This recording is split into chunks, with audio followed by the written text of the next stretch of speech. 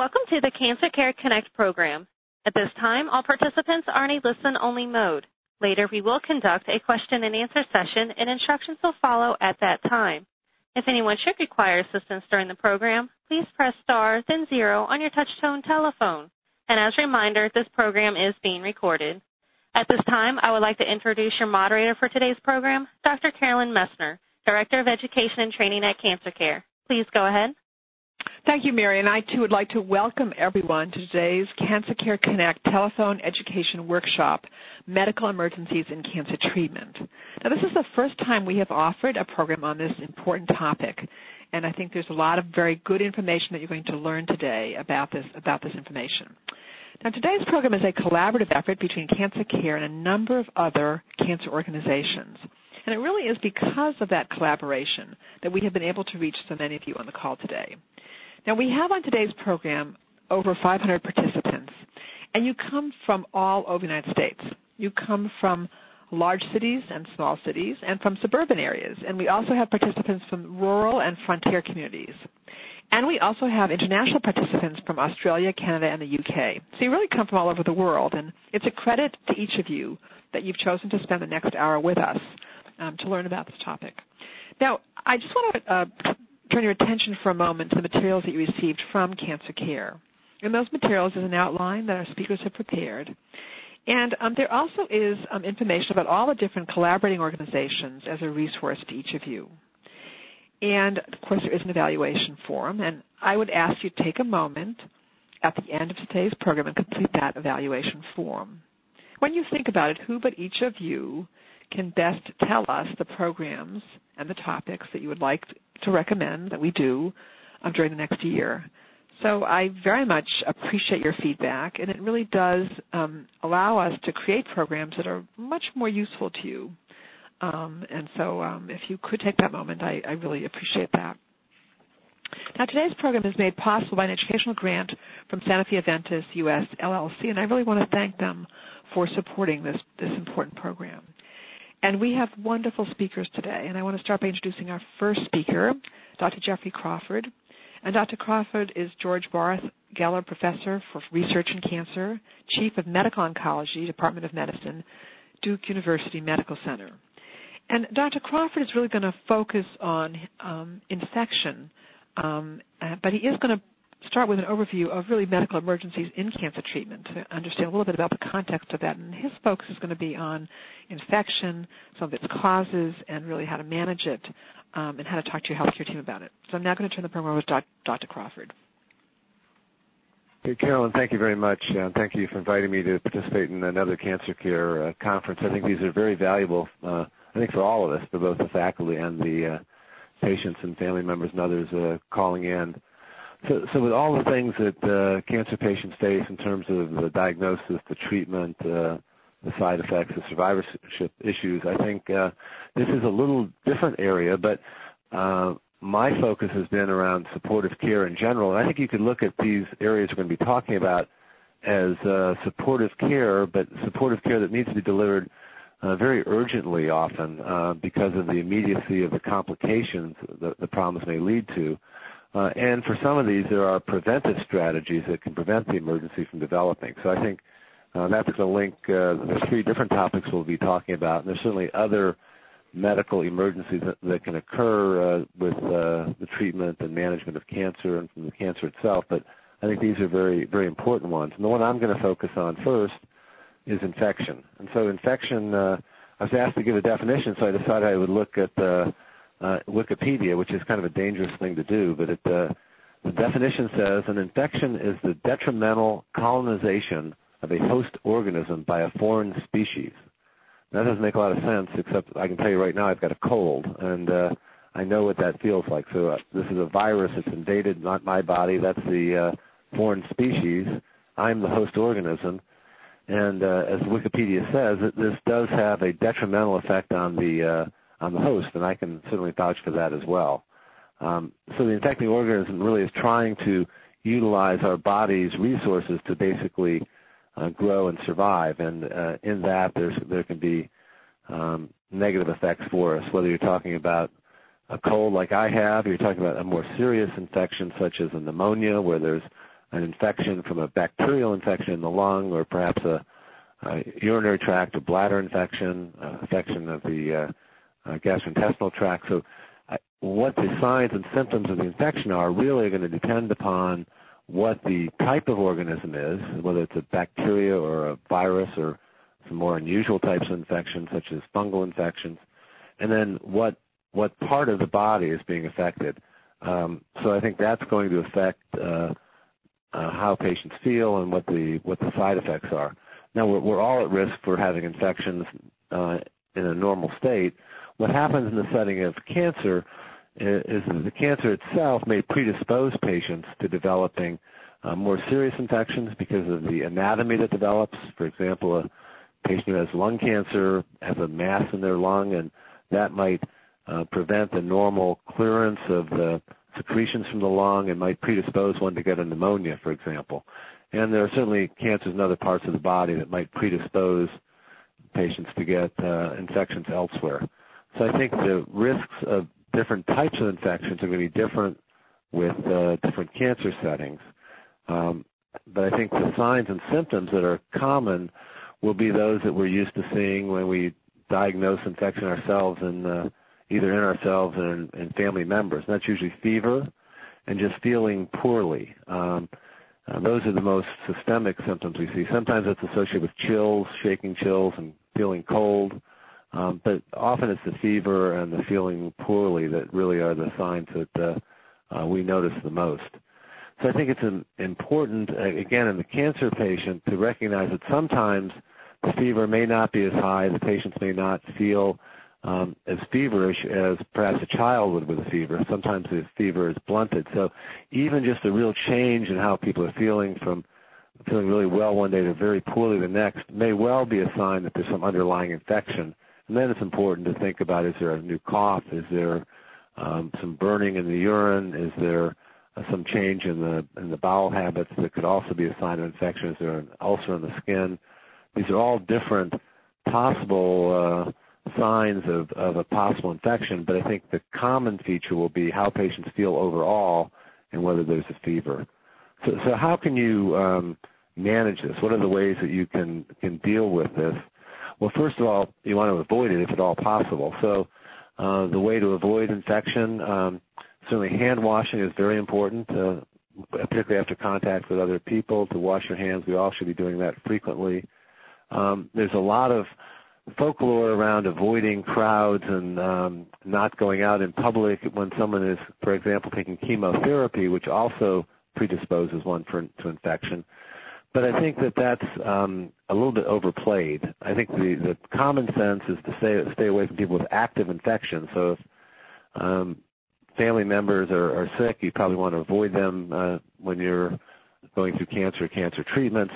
But you're not going to be able to avoid all infections, and certainly staying in and isolating oneself is not healthy in general. So I usually tell my patients to stay active, to stay out, but to stay away when they see someone that's ill.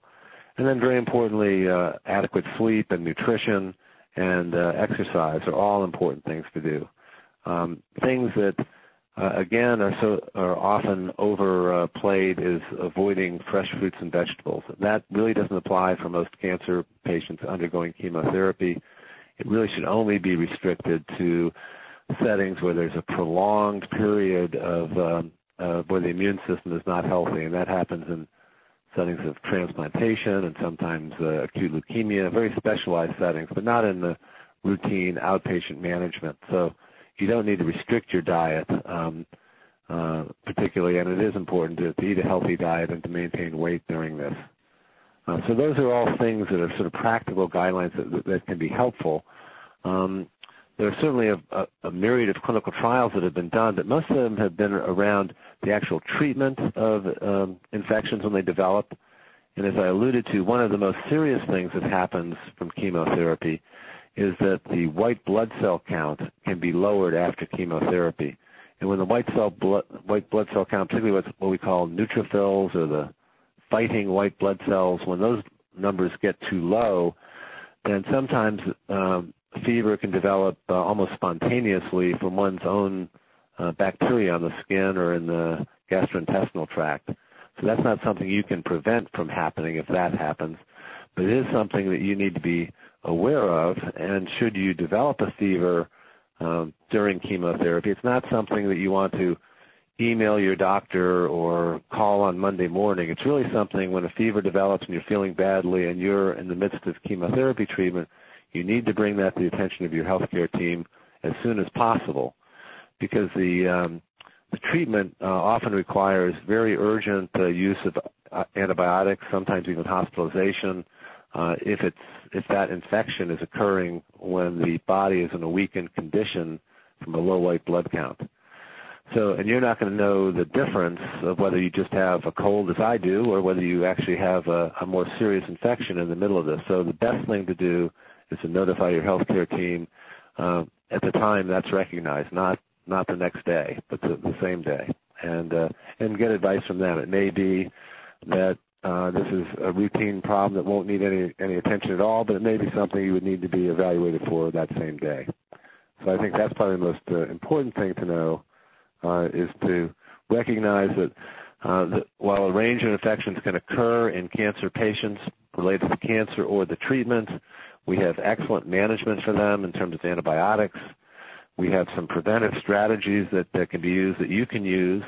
And in certain situations, there are medications that can help boost the white blood cell count, and those can be used to help stimulate the white cells after chemotherapy if need be, to try to prevent these events.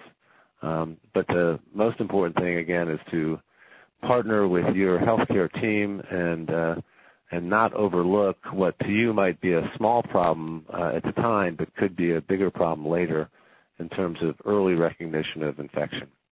So I think maybe that I've said enough for now. I'd be happy to come back and address any questions that the audience may have, Carolyn, at the end of the program. Well, I want to thank you very much, Dr. Crawford, for just a wonderful presentation and really setting the context for the call, and also your focus on infection and its importance. Our next speaker is Dr. Douglas Sawyer. Dr. Sawyer is Lisa R. Jacobson Associate Professor of Medicine. He's Chief Division of Cardiovascular Medicine. He's Director, Cardiovascular Medicine Fellowship Training Program at Vanderbilt University Medical Center.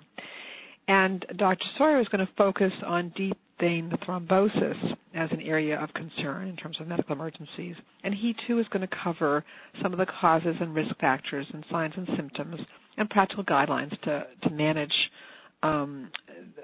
deep vein thrombosis, as well as the importance of communicating with your healthcare team and any research that's going on currently. Dr. Sawyer?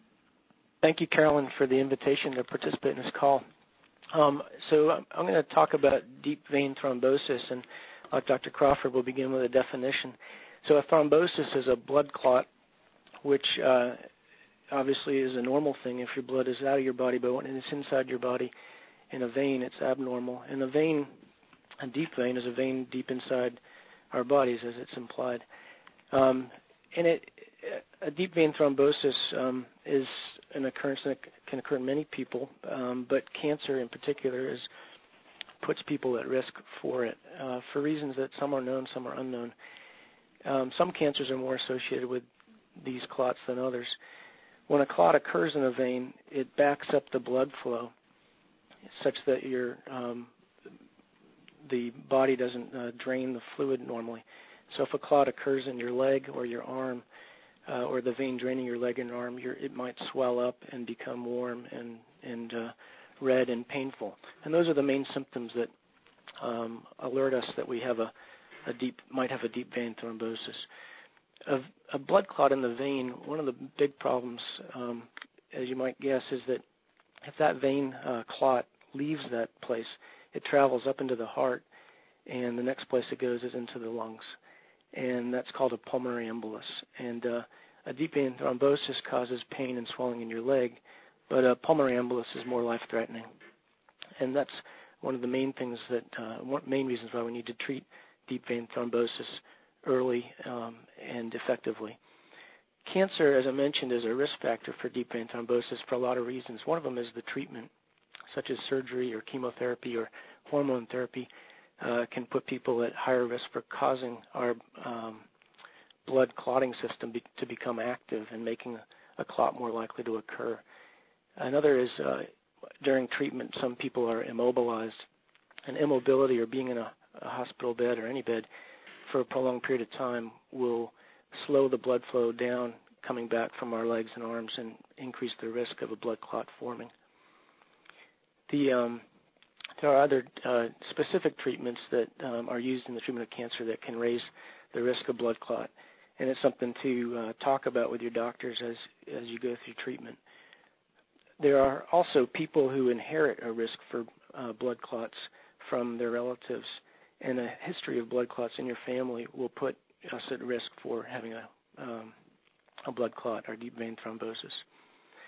The other risk factors to think about are as we get older, are mostly probably because we're less active. We have a higher risk of blood clot. Any recent surgery, even if it's not for the cancer, can put you at risk for developing a deep vein thrombosis. And then other medical conditions such as heart failure or pulmonary disease can put people at risk for higher rates of blood clots.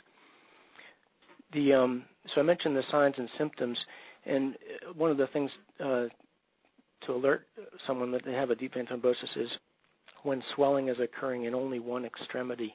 It's more commonly a consequence of deep vein thrombosis, and it's something that again should alert you to contact your doctor and not, as Dr. Crawford mentioned, sending them an email or waiting till the follow-up appointment to talk about, but by talking about it early and getting in to see someone, even in the emergency room, it can be diagnosed and treated and prevent or lower the risk of developing the more life-threatening consequences.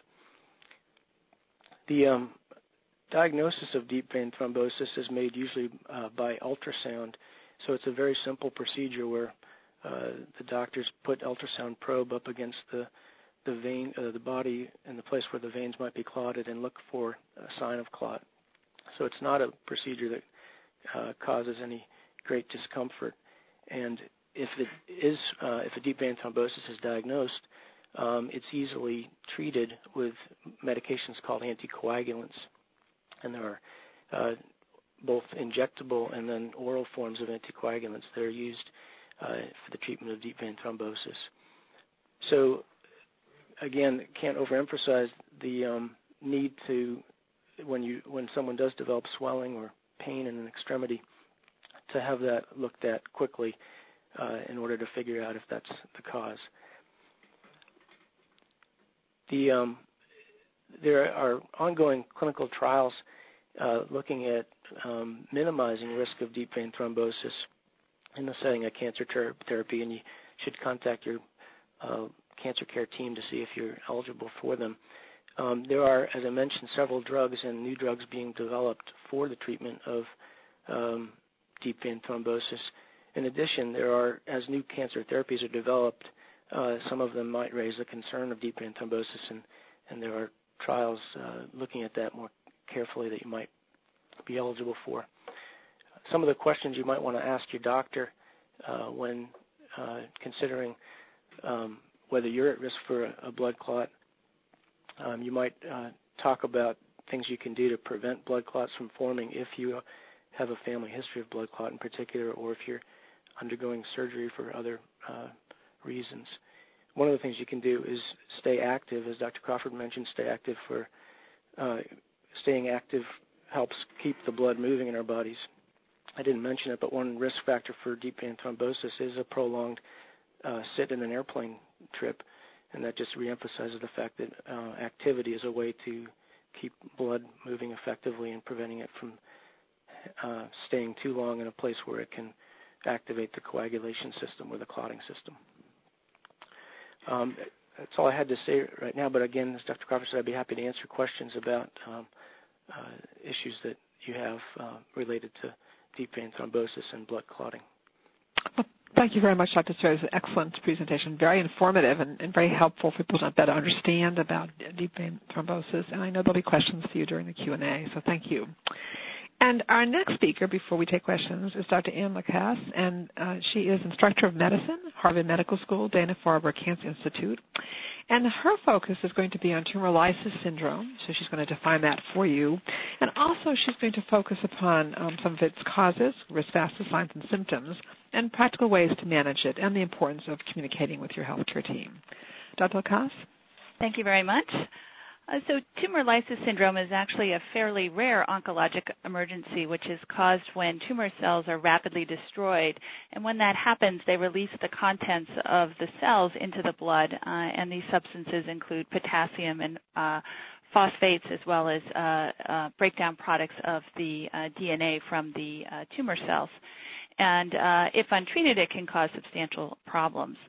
So in terms of the formal definition, there are really two subsets of tumor lysis. There's what's called laboratory tumor lysis, which is really purely that based on the laboratory values of the patient, and it's defined as having at least two of the following laboratory abnormalities, which would include an elevated uric acid, an elevated potassium, an elevated phosphate level, as well as a decreased calcium, because the calcium and phosphate can bind together.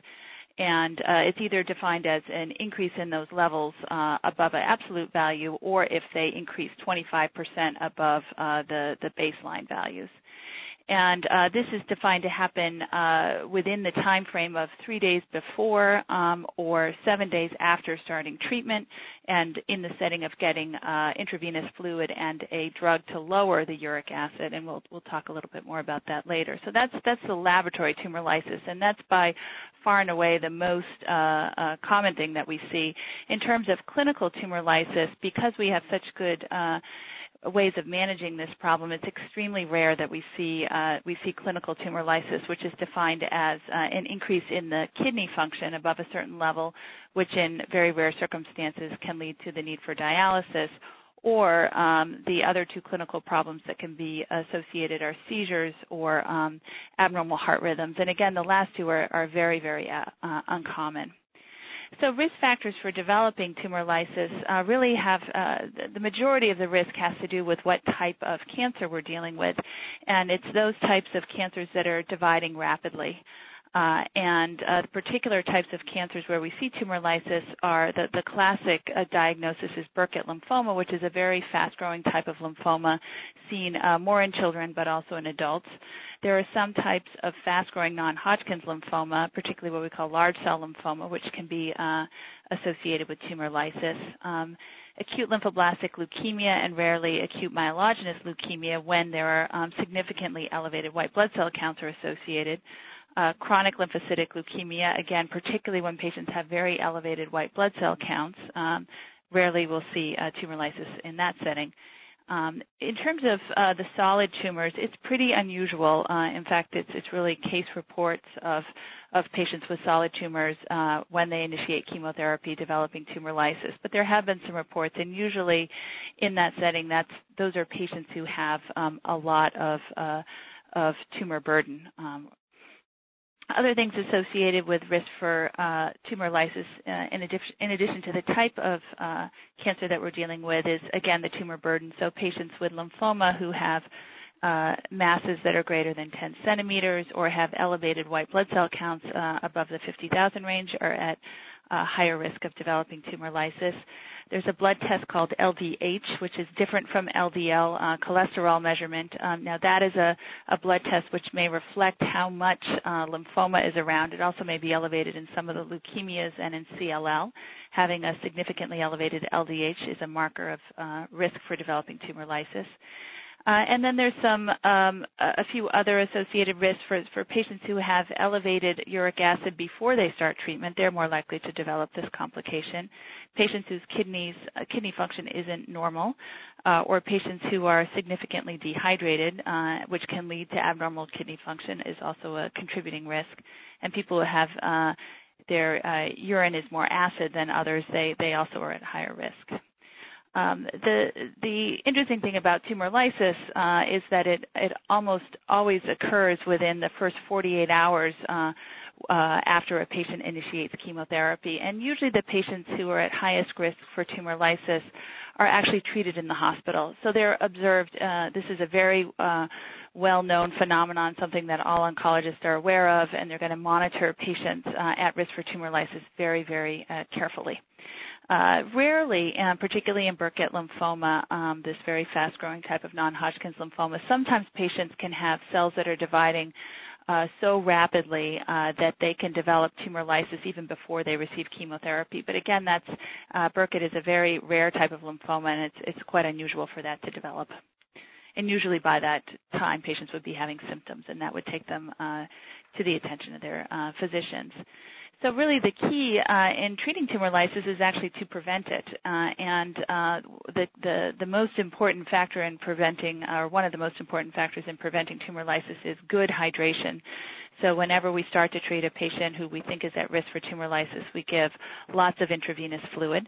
And it's very important to continue that fluid and not stop the fluid, even if patients are beginning to get into trouble with too much fluid accumulating. Sometimes it can accumulate in the lungs, particularly if patients' hearts don't pump as well as they should.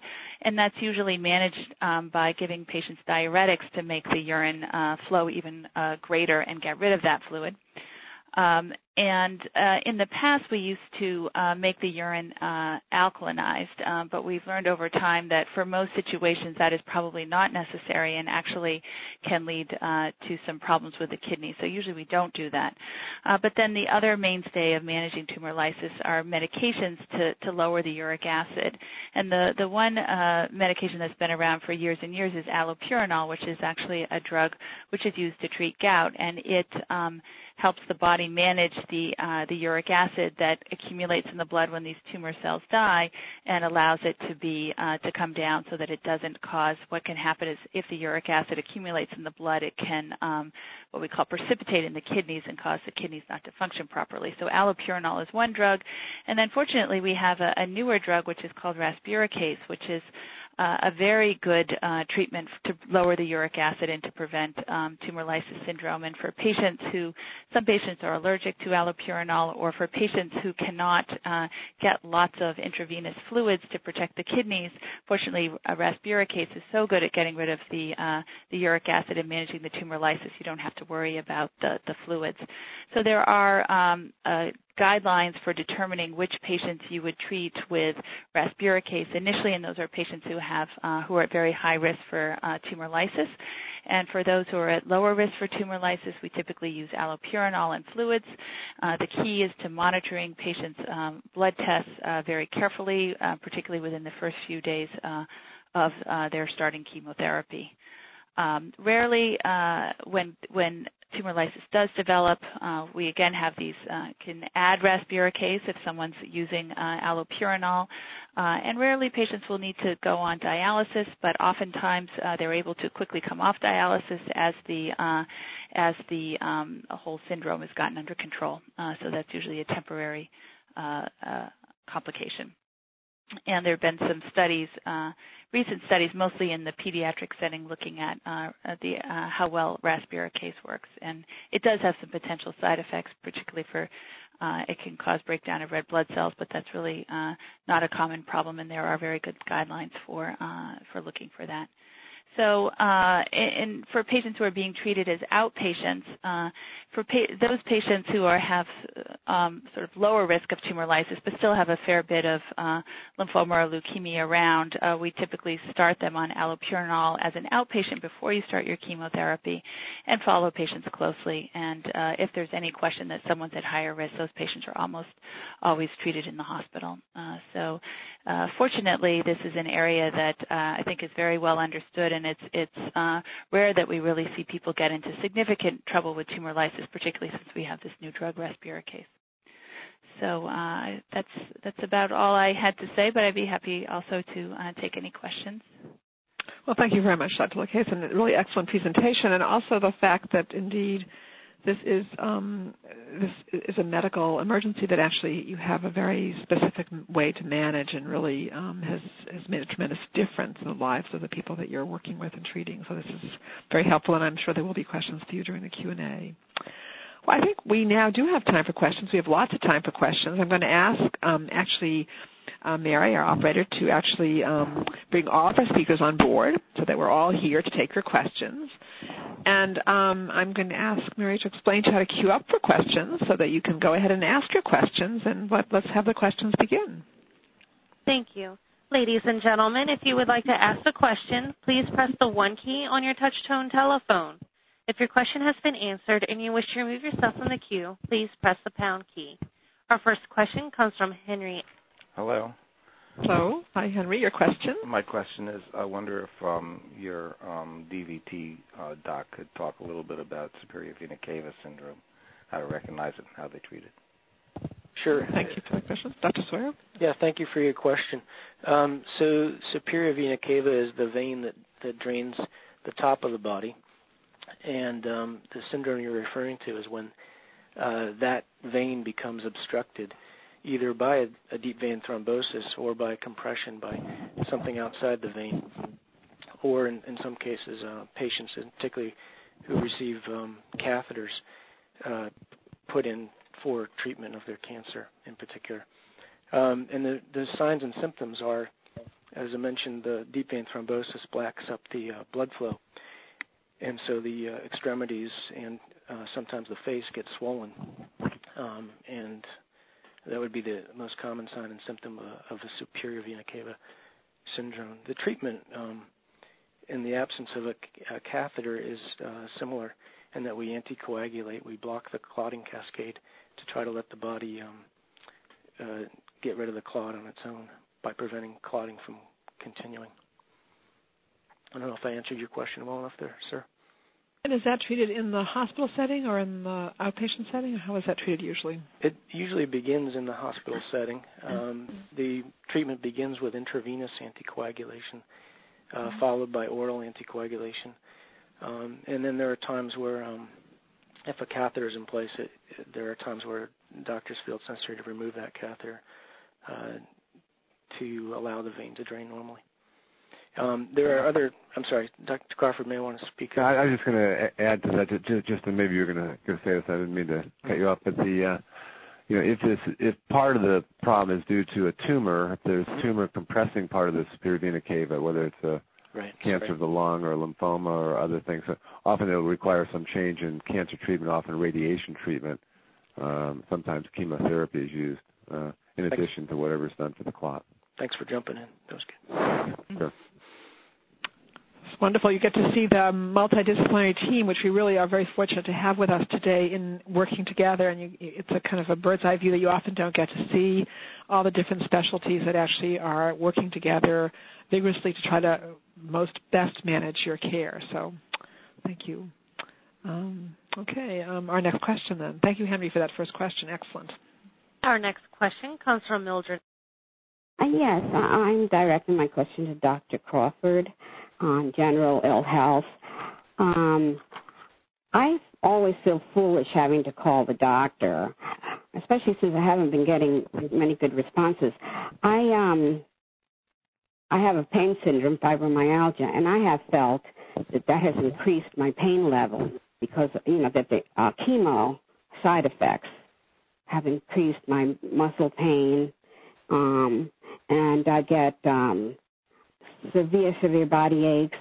I've had fevers up to 99, almost 100. The doctor doesn't want to hear anything unless the fever's over 100.5. And at times I have felt really, really severe pain. Didn't know what to do with myself. Your question? My question is, what do you do what is your opinion as to what type of things I can do, or just, push it through? Like, I just spent 2 days in bed in extreme pain with fever and cough and everything, but I didn't feel that, I wanted to call the doctor because I hadn't had much response before. Okay, that's an excellent question. The whole issue of so Dr. Crawford, would you start by addressing that question? Certainly. Thanks for the question. I think you demonstrate the complexity of some of these things. Sometimes fever can be a sign of infection. Sometimes it can be more of a sign of inflammation in the body, not related to an active infection, but perhaps to some inflammatory response to the cancer or the treatment you're under. So it's hard to know a bit there. What I was focusing on largely was acute infection, things that would come up very suddenly, that one day you're feeling well, and the next day you've got a fever, and that's often the way these infections will present. Now, I would say that there isn't a magic number in terms of the temperature, so even sometimes a low-grade temperature elevation can be a significant one if it's a significant change from where you've been the day before or over the weeks before. So I think any real change in fever pattern, particularly if it's accompanied by a change in how you feel overall or other signs of infection like you're talking about with cough, would be something to bring to your doctor's attention. If this, however, has been going on chronically, then it does sound more like it's more an inflammatory response to something, and it may lead the doctor to evaluate other things other than infection. But either way, you're not going to be able to sort out which is which when it first happens, and you were very correct in trying to get your doctor's attention in that regard. And it would help to talk about the whole issue of doctor-patient communication, and when you do have something troubling you. Well, I'm going to ask two questions. Well, one is the doctor-patient communication, but the other one is that concept of differential diagnosis, or how do you determine how does a doctor determine what is actually the cause of what's going on, and as in the example that Mildred's giving. Dr. Crawford, do you want to start with that one? Yeah, so I think first, in terms of communication, there are certainly days in which it may be very difficult to reach your doctor, but there should be a nurse or other person in the office that may be more available to you that can clearly help you get that information to the right people so a decision can be made. Then secondly, I would say in terms of the differential diagnosis, obviously there's no substitute for knowing all the medical information. So obviously we can give you very little information here, not knowing the history of the cancer, your other medical conditions, and the medicines you're on, all of which could be part of this aching and fever. So any one of those things could be contributing to that. But the oncologist would, by knowing your records, would know that immediately. Then if we're thinking about an acute infection on top of what else is going on, then the time course from when your last treatment would be quite important, because that would be somewhat predictive of whether or not your white cell count might be low. It doesn't happen immediately after chemotherapy, but often a week or 10 days after chemotherapy treatment is often when the patients are most susceptible to an infection with typical types of chemotherapy. So again, knowing that time course would help. But in the end, it takes not just talking over the phone, but an examination to look for signs of infection. It takes measurement of the blood, particularly the blood cell count, and potentially x-rays depending on what else is going on. So how much is done, how far down the differential diagnosis, as you're talking about, Carolyn, the doctor would go, would really depend upon that complex of the history, the timing, your other medications, and the urgency. Thank you. I would say that many of the people that we speak to at Cancer Care often do. It is sometimes complex for people to engage in conversations with their physicians. Sometimes it's hard. People, as I think Dr. Crawford said, that maybe the busy day, often it's an oncology nurse in the practice. If, however, that you're consistently really having a very hard time with communication, there are some people who do at some point really consider getting a second opinion if they're really just feeling like they're suffering and they can't quite get the answer that they need. So it's not something that you necessarily have to do instantly, but if things aren't working and you've tried a number of different things, and sometimes even working with our staff at Cancer Care, the social work staff, just to see if there are different communication styles to use to get through to them. But if it's really not working, then it is okay at sometimes to consider a second opinion. And some people do that, and some of your physicians may encourage it as well. That can happen if it just doesn't seem to be working out well. Does that make sense to our speakers in terms of their experience with this as well? Absolutely. Okay, excellent. Okay. I think very much so. I think that, all of us in practice, when you're in the clinic seeing patients, obviously that has to be your first priority. But we also know that problems don't arise just in the clinic, so it's very important that the practice have a way to deal with patients' problems when they happen outside the clinic. And so having a triage system and phone mechanisms and other ways to communicate are very important. And, sometimes you want to clarify that up front when you are seeing your physicians to find out, if you do have a question between appointments, who do you call, what's the expectation of return time, who's in the staff. Often people run into problems in the evening, who do you call then? So that many offices have a very specific system for dealing with that, as Dr. Crawford said, and it's important that you know that so that you feel well equipped, so that no matter when something comes up, you can call and feel like you're going to get some response that's going to be helpful to you. Okay, thank you. That's an excellent question, Mildred. Thank you. Our next question. Our next question comes from Carol P. Hi, thank you very much for taking my question. This is for Dr. Sawyer, and this concerns plane rides. You mentioned that potentially going on plane rides and a lack of activity could be a catalyst for deep vein thrombosis. And my husband and I are scheduled for a trip that's a 6-hour trip without stopping, and I'm wondering if that could be problematic. Well, I think that it happens very rarely is the first thing to know. And then the best way to avoid it is to make sure that you do little exercises along the way. When I take plane rides, I have kind of restlessness and I can't sit still, so I sort of think that's my own body trying to help me. I think, making sure you get up and about, especially if you're in coach where you can't put your feet up, to flex your muscles periodically is one strategy. But if you can get up and walk the plane a couple of times during your trip, you should be fine. If you have already had a deep vein thrombosis, you may want to talk to your doctor about getting compression stockings to wear during the trip. But in the absence of that, I would just say try to be active during the trip. Excellent. I hope that helps. Carol, that sounds like I'm sure that's a question on many people's mind, and appreciate that information. Our next question, please. Our next question comes from Ron. Sir, your line is open.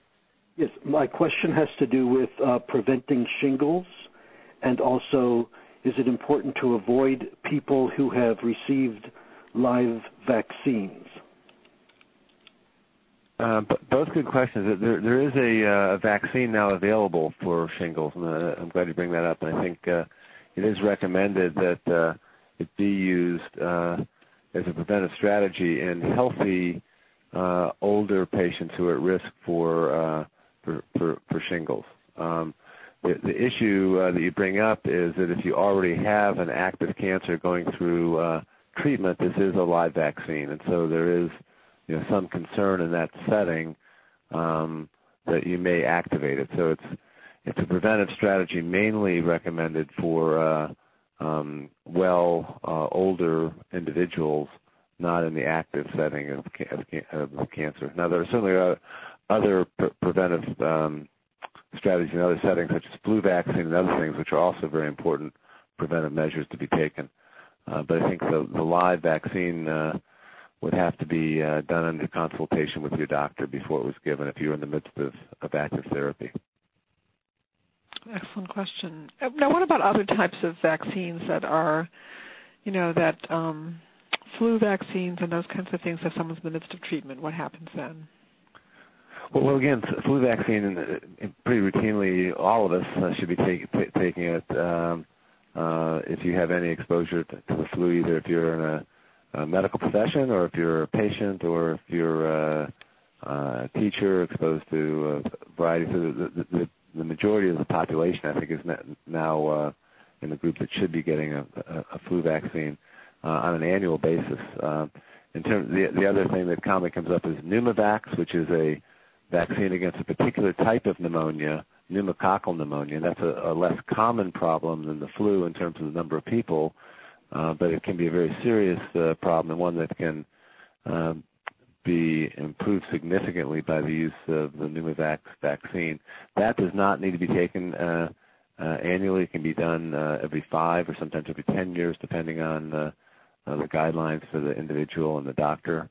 But again, that would also be recommended to be done. And there are particular populations that seem to be at increased risk of that. So if you're going to undergo removal of your spleen, it's very important to have that done beforehand. That's only done in a select number of patients within some subsets of problems such as thrombocytopenia and things. But the Pneumovax and the flu vaccine are the two most common things we deal with on a daily basis in our practices, as well as now the vaccine for shingles. And I'm going to ask a question for all of our speakers. Do you feel that there are more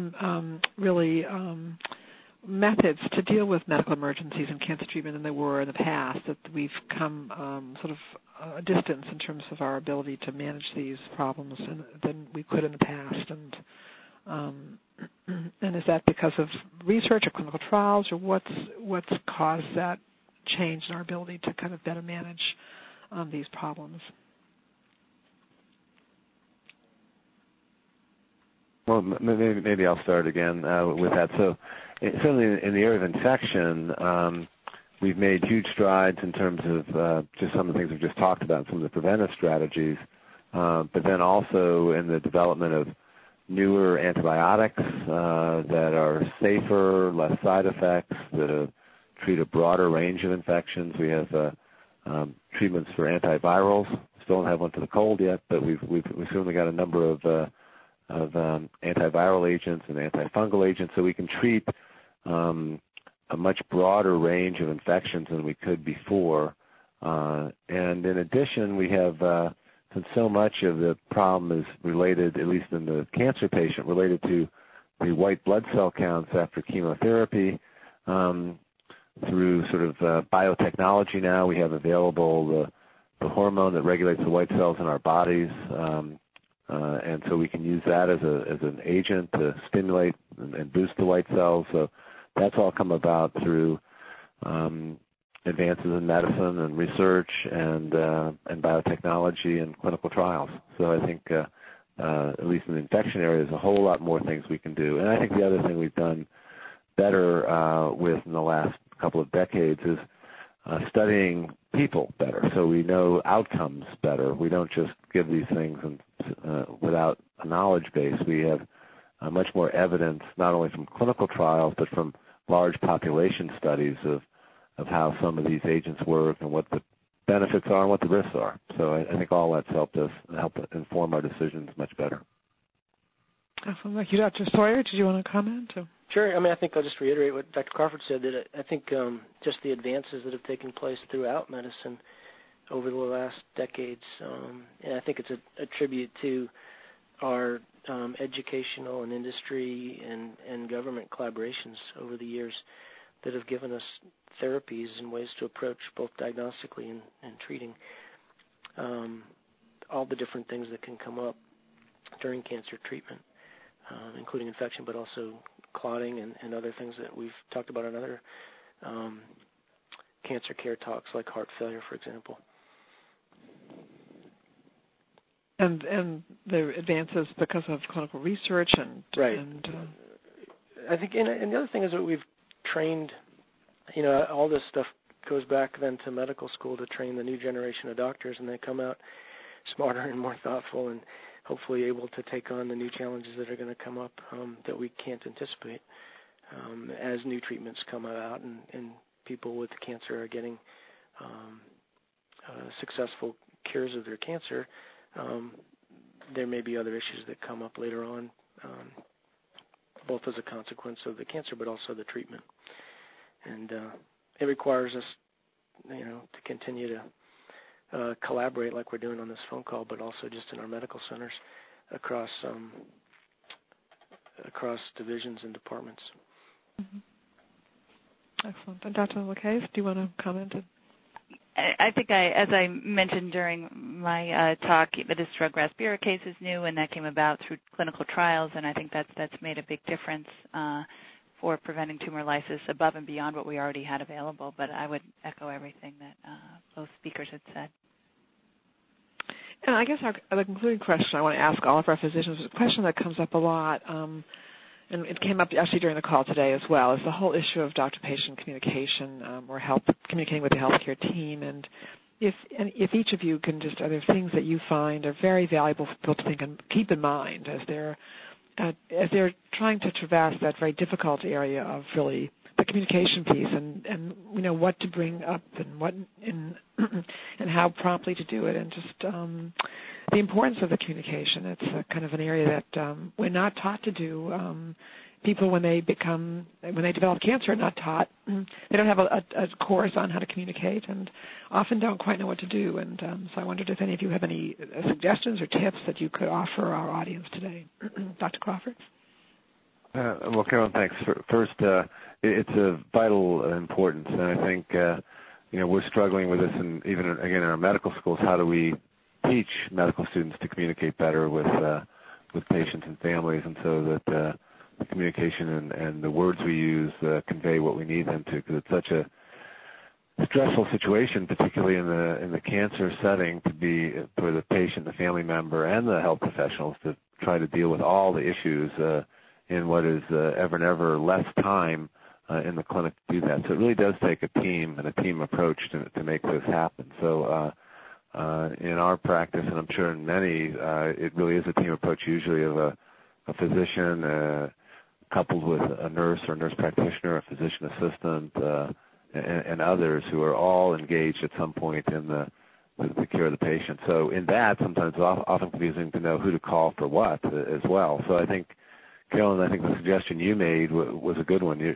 You're always going to have questions after that initial visit or subsequent visits that need to be addressed. Some of them can probably be addressed at the next visit, but many others can't, and other things are going to develop between visits. And so who do you call when? So I think it's important in that first visit to get some information from the physician about who to call and when to call and for what. And so we at least hand out a card to each of our patients with the names of the key people for them to know and the numbers to know, and when to call the office for a routine problem and when to call the operator for something more emergent, and who they can expect to talk to. So I think getting that information is one of the most important things to get from your initial visit with your doctor. Excellent. Thank you very much. Dr. Sawyer? Yeah, I think one of the things we try to coach our patients is to pick up the phone and call us. And I think there's a reluctance on many people's part to, I don't want to call, I don't want to bother the doctor because they're such a busy person. But in fact, our busyness, we want to be busy. We want to be here for our patients. And so those cards that we hand out as well don't get used as often as we'd like, honestly. The call that comes in ahead of schedule usually saves a trip to the hospital in some cases, and that's the kind of call we like to get. So we have, in addition to the number during the daytime, I think a lot of practices have set up access centers where they'll get a caller will get a live practitioner at any time of day or night. And if your own doctor doesn't have that, I think they might want to get that feedback that you'd like that if you're having trouble getting through to them with your needs and you're not getting your needs filled. Excellent. Thank you. And Dr. Case? Yeah, I'd agree with that. I think that probably the best time to set up sort of ground rules on when to call and who to call for what is on that first, or maybe not the first visit, because I think oftentimes there's such an overwhelming amount of information about the disease and the prognosis and what the treatment is going to be that it may be better on the second visit when you've sort of had a chance to digest things and patients can go home and write down questions to bring to the next visit so that you can outline clearly, what would you consider an emergency and what things you absolutely must page in the middle of the night for. And we really try to tell patients we want to know about those things. And, we're upset if we hear the next day that you had a fever or you were in terrible pain and we didn't know about it. And then on the flip side, knowing what things are appropriate to call the office with and how to properly use email according to the, what you agree upon. Sometimes we get very long emails from patients with lots of questions, and it may be that we're not at our email all the time, or there's certain things that should be paged if you have a fever. We don't want to see that in email because you just don't know what the turnaround time is. And if they're long, complicated questions, oftentimes those are much better answered in person or over the phone. So I think setting that up early so that everybody has the same expectation about how to communicate when is really key. That's excellent. And if for some reason, I know some of you on the call have been perhaps dealing with your cancer for a while, and if you hadn't set those up, it's okay in your next visit to do that. I think that, we know that many of you are in different points along your cancer experience. So if you could just take this information and use it, and so if you didn't do it like the first time, you can do it the next time you go and really get that information that you need to really, I guess what everybody is saying, and it's really nice to hear all of the physicians on this call saying, call us when something's troubling you. Don't wait. I guess that's pretty much the bottom line message that we're all hearing. Or am I the only one hearing that? Or are we all hearing that too? So that's really important. Well, I really want to thank our speakers today. They've been really extraordinary, just an extraordinary team we have here of disciplines actually presenting to us on this important topic. And I know we'll be doing this topic again. There are many other aspects of this topic that we could cover. And I also want to thank those of you who've queued up and asked such really excellent questions. We know that you asked the questions, of course, to get some help for yourself, but in asking the question, you end up actually helping many other people, of course, on the call. So we really want to thank you for taking the time to ask your questions, and those of you who've been listening. Now, I want to remind you all that this is a 1-hour telephone workshop, and that in planning a program like this, we recognize that you all have many more needs that go far beyond the scope of a 1-hour program. And with that in mind, although the program is about to end, I do want to say a few words about what do you do now, because I want to connect you to all the services that you can access from Cancer Care that are free. Now, Cancer Care is an organization that has a staff of 60 master's level trained oncology social workers. And we're here to provide a host of help and services to you at no cost to you. They're free services, and you can call us at 1-800-813-HOPE. That's actually in all the materials you got in your materials from us. And our social workers are here to do lots of different things. We offer practical and financial assistance. We offer someone to talk to who is professionally trained to listen and to care and to help you figure out the solutions sometimes to problems that you feel are difficult. We offer counseling services. We offer support groups both on the telephone and online. And so that some people, you live along large distances and large areas, and we do use the telephone for telephone support groups, and some people like to have online groups. And, of course, we have these telephone workshops that enable all of you to come together for an hour from all over the country and world and all be together to get this information. And, of course, we do have lots of materials, fact sheets and publications that you can order from us by calling us on our 800 number or visiting our website at www.cancercare.org. Most importantly, I'd like you to think of us as us being with you every step of the way. I wouldn't want you to feel that you're alone in coping with your cancer. Because the program is ending right now, Cancer Care services continue after this hour, and you can call us after the program with any questions or concerns you may have. If you didn't get to ask a question or you thought of a question as the program was ending and would like to ask it, please do call us. But we really are with you every step of the way. And most importantly, as we conclude the program today, I don't want anyone to feel that you are alone in coping with cancer. I want you to now feel that you're part of a community of support and that you can call us at any time. Take advantage of these services, ask your questions, access help from us. We offer such a range of services. You also have access to all the other organizations that partner with us today. So hopefully you now have a world of larger resources and people to call upon. And, of course, most importantly, we hope that the call has given you information that will help you work with your healthcare team in the most effective way to get the best care for yourself. So I want to thank you all for participating today on the teleconference, and I want to wish you all a very fine day. Thank you all. Ladies and gentlemen, thank you for your participation. This concludes the program. You may disconnect and have a wonderful day.